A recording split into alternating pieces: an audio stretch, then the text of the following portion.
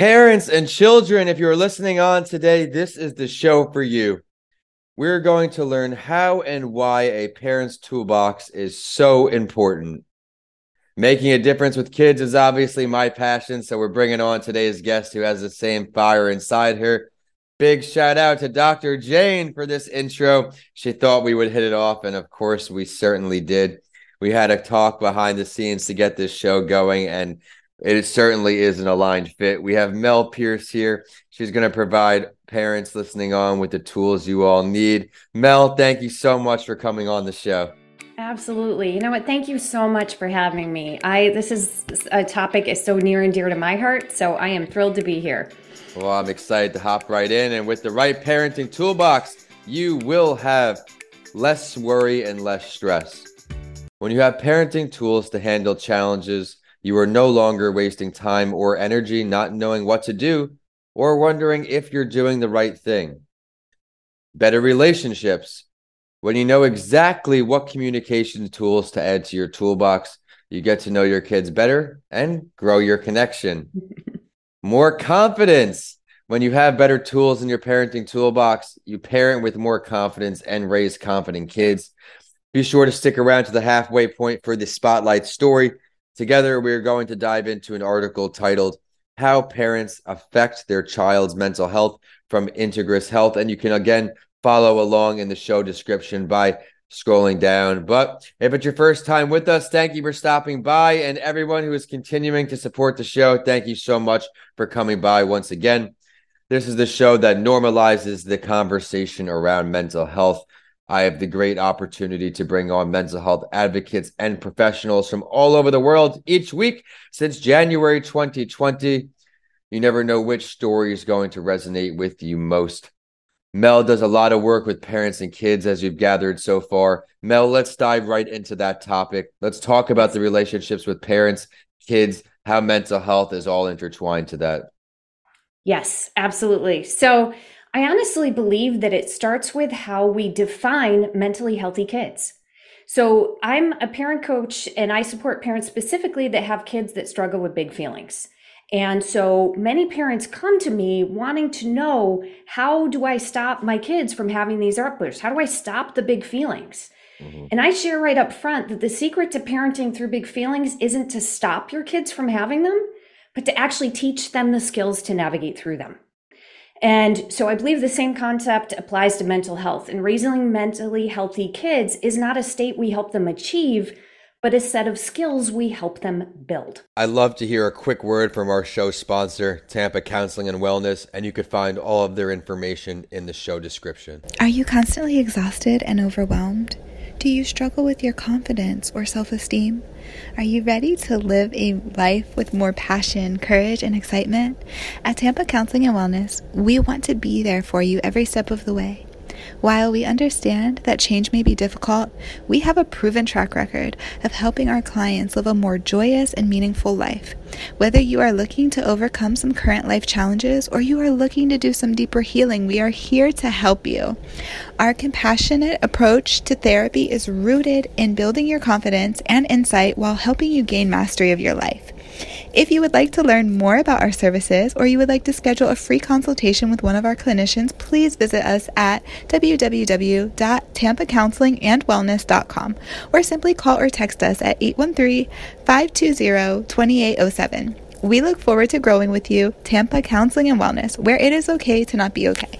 I love that. Teaching kids, and I'm putting that right here in the notes when we go live, teaching kids the skills how to cope with these feelings and emotions. And that's something I try to stress too, Mel, where I try to teach these kids, it's okay to have feelings. It's okay to have emotions. You are human.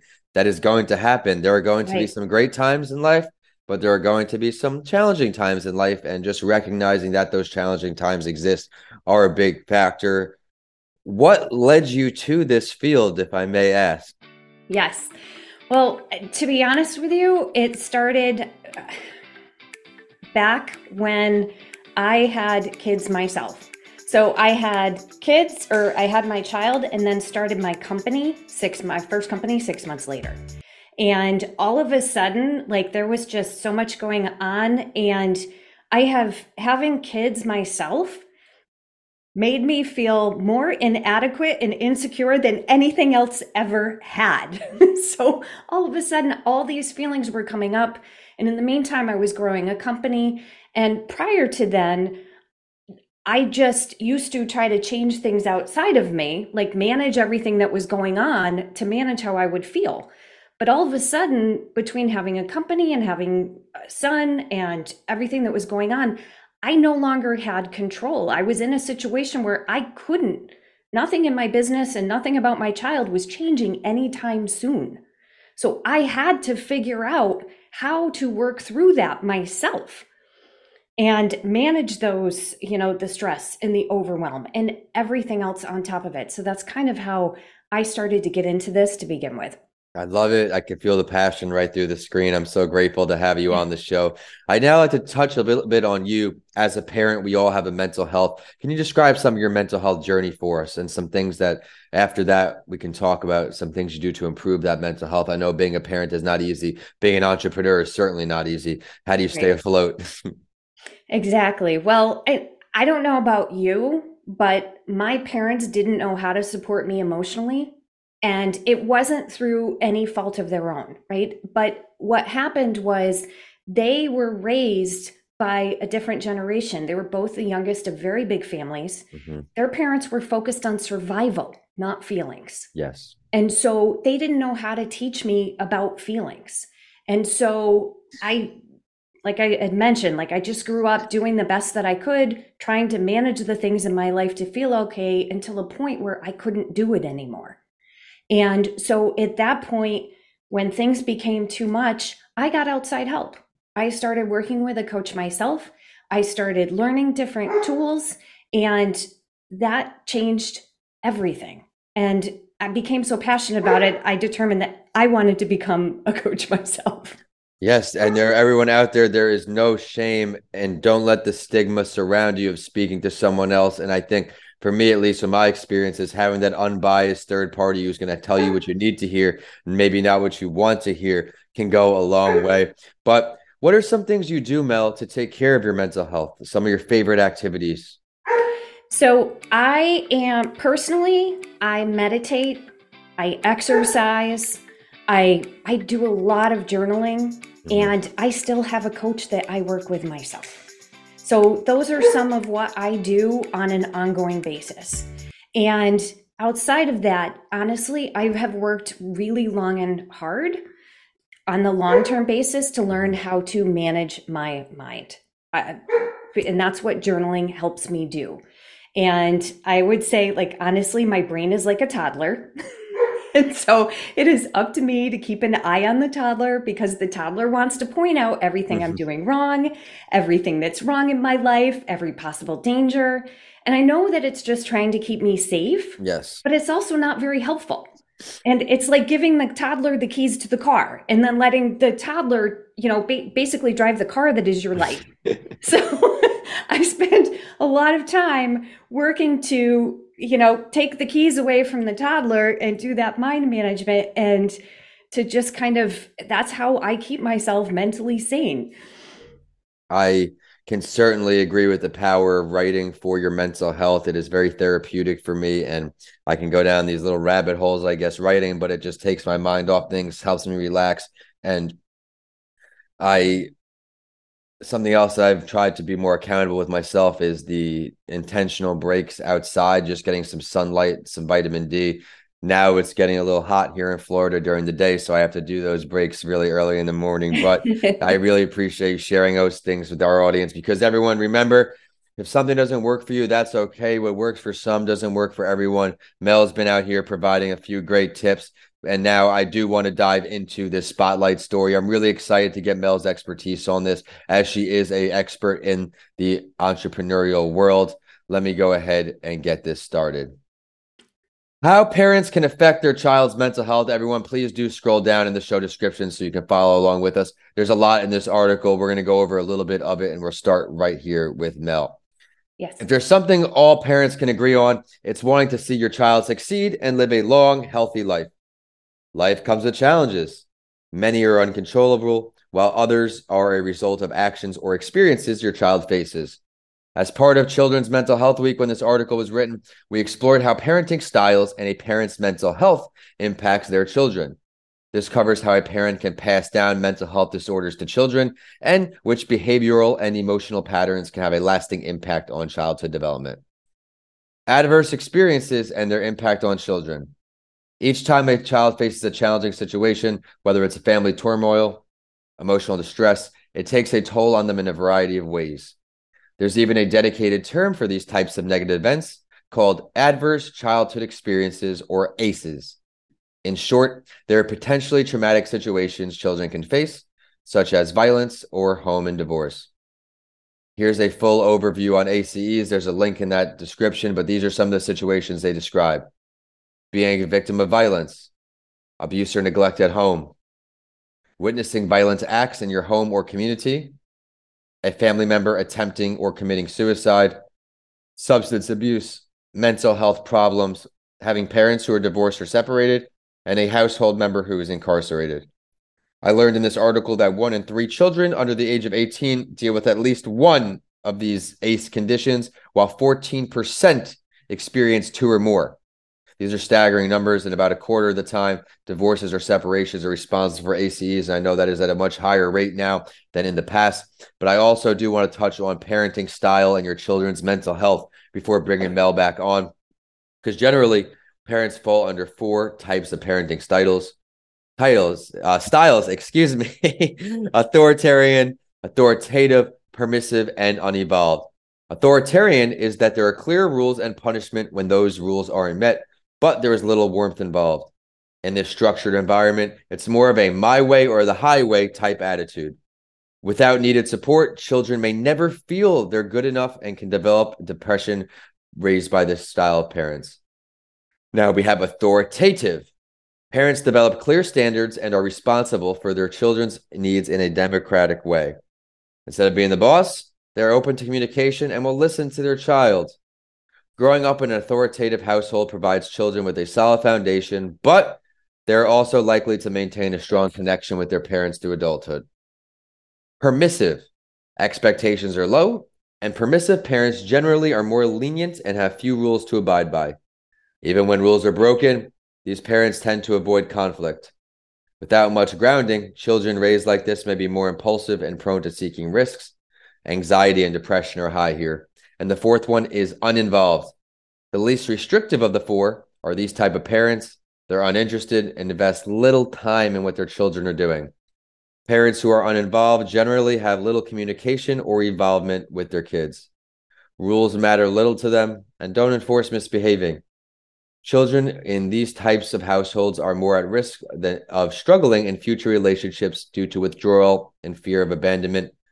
Mel, I touched on a lot here. Yes. What do you think? What's your takeaways?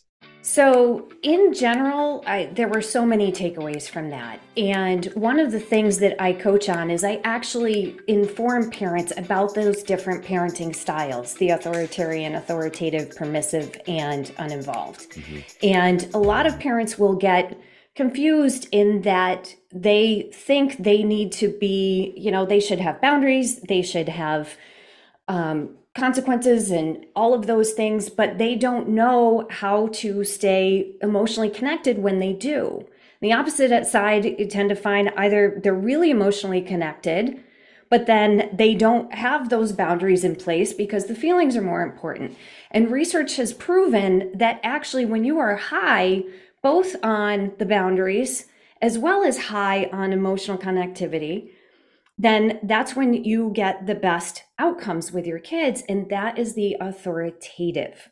And there is a way to do both. And so that's what I do. I'll do a lot of teaching around that. And I work on helping parents understand what that means, how to have boundaries, but still stay connected to your kids. So that is one thing. The other takeaway I took away from the article is just the idea that what we do as parents matter. Yes. And so there are a lot of times I will see parents that'll try to get their kids to see a specialist without considering what they're doing at home. And I let them know, I said, listen, your kids are with you more than anyone else. Mm-hmm. And so what you do, how the tools that you can learn, the skills that you get in terms of how to help them and how to support them matter. And if you're struggling as well, please get help. I love that. And I think now would actually be the perfect time. We'll revisit this at the end of the episode. Where can people find your contact information to ask for this help, and your website, all things Mel? Yes. So my website is just melpeirce.com. Please note it is Peirce, so it is not the standard spelling of Pierce. And I am at melpeirce.coach as well. So you can send me a DM there. My website has a button to hop on a call with me. So either way works. I love it. Well, thank you for sharing that. And Mel, before we get some more light shed on all that great work you do, for any parents out there, we'll do first, then any child that may be struggling right now, what advice can you offer to them? As you know, someone with all your experience, I'm so glad I'm able to bring you on here to help everybody take a deep breath here on a mental health break. Yes.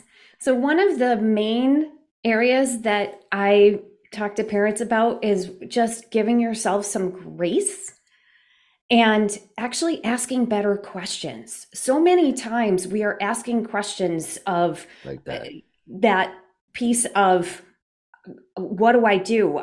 Why does this always happen? What happened here? And so a lot of questions that aren't supporting us, and the other pieces that come at like, I don't know what to do. Mm-hmm. And when we do that, our brain just shuts down. So if you start asking better questions, like, how can I best support myself and my child? What matters most right now?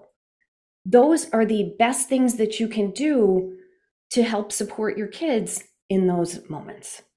Thank you for sharing that. I think that is huge advice. And I think that can also be transitioned to friendships and different situations, just asking the questions that need to be asked. What's most important right now? What is that child or person going through right now? And how can we best help them through it? Mel, you've touched on a lot of great work today, a lot of great advice. Let's touch a little more on the work you do. Anything else that you'd like to share before we sign off today? Yes, I would love to share. So as I mentioned, I help parents that support kids that struggle with big feelings. And so I do this through coaching, parent workshops, as well as a big feelings parent support group. And in general, I share all sorts of new tools and strategies to handle big feelings and behaviors and teach kids coping skills. But that is only half of the equation. So I let parents know the other half is deciding how you show up with your kids. Because parents have big feelings too.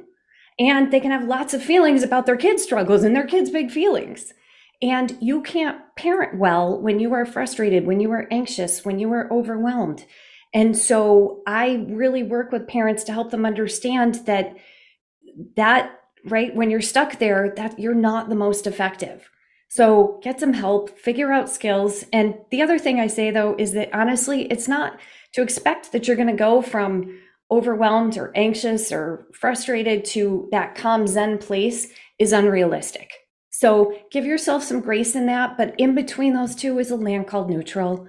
And if you can just get to neutral, then you can help parent more effectively from that space. Oh, Mel, that was such great advice right there. And thank you so much for taking the time to join our community here on a mental health break. I know the value will be felt by all parents who have the opportunity to tune into this episode. One more time, where can we find all things Mel? Yes, melpeirce.com. It's Peirce.com and at melpeirce.coach. All right, everyone tuning in, be sure to head to that website. And the show is at A Mental Health Break on Facebook and LinkedIn, and it's at Vincent A. Lancey on all the others, so I can make sure I keep putting out content. I look forward to seeing everyone next Saturday for another show, but thank you, Mel, once again for signing on with us, and now we are signing off. Thanks, Vincent.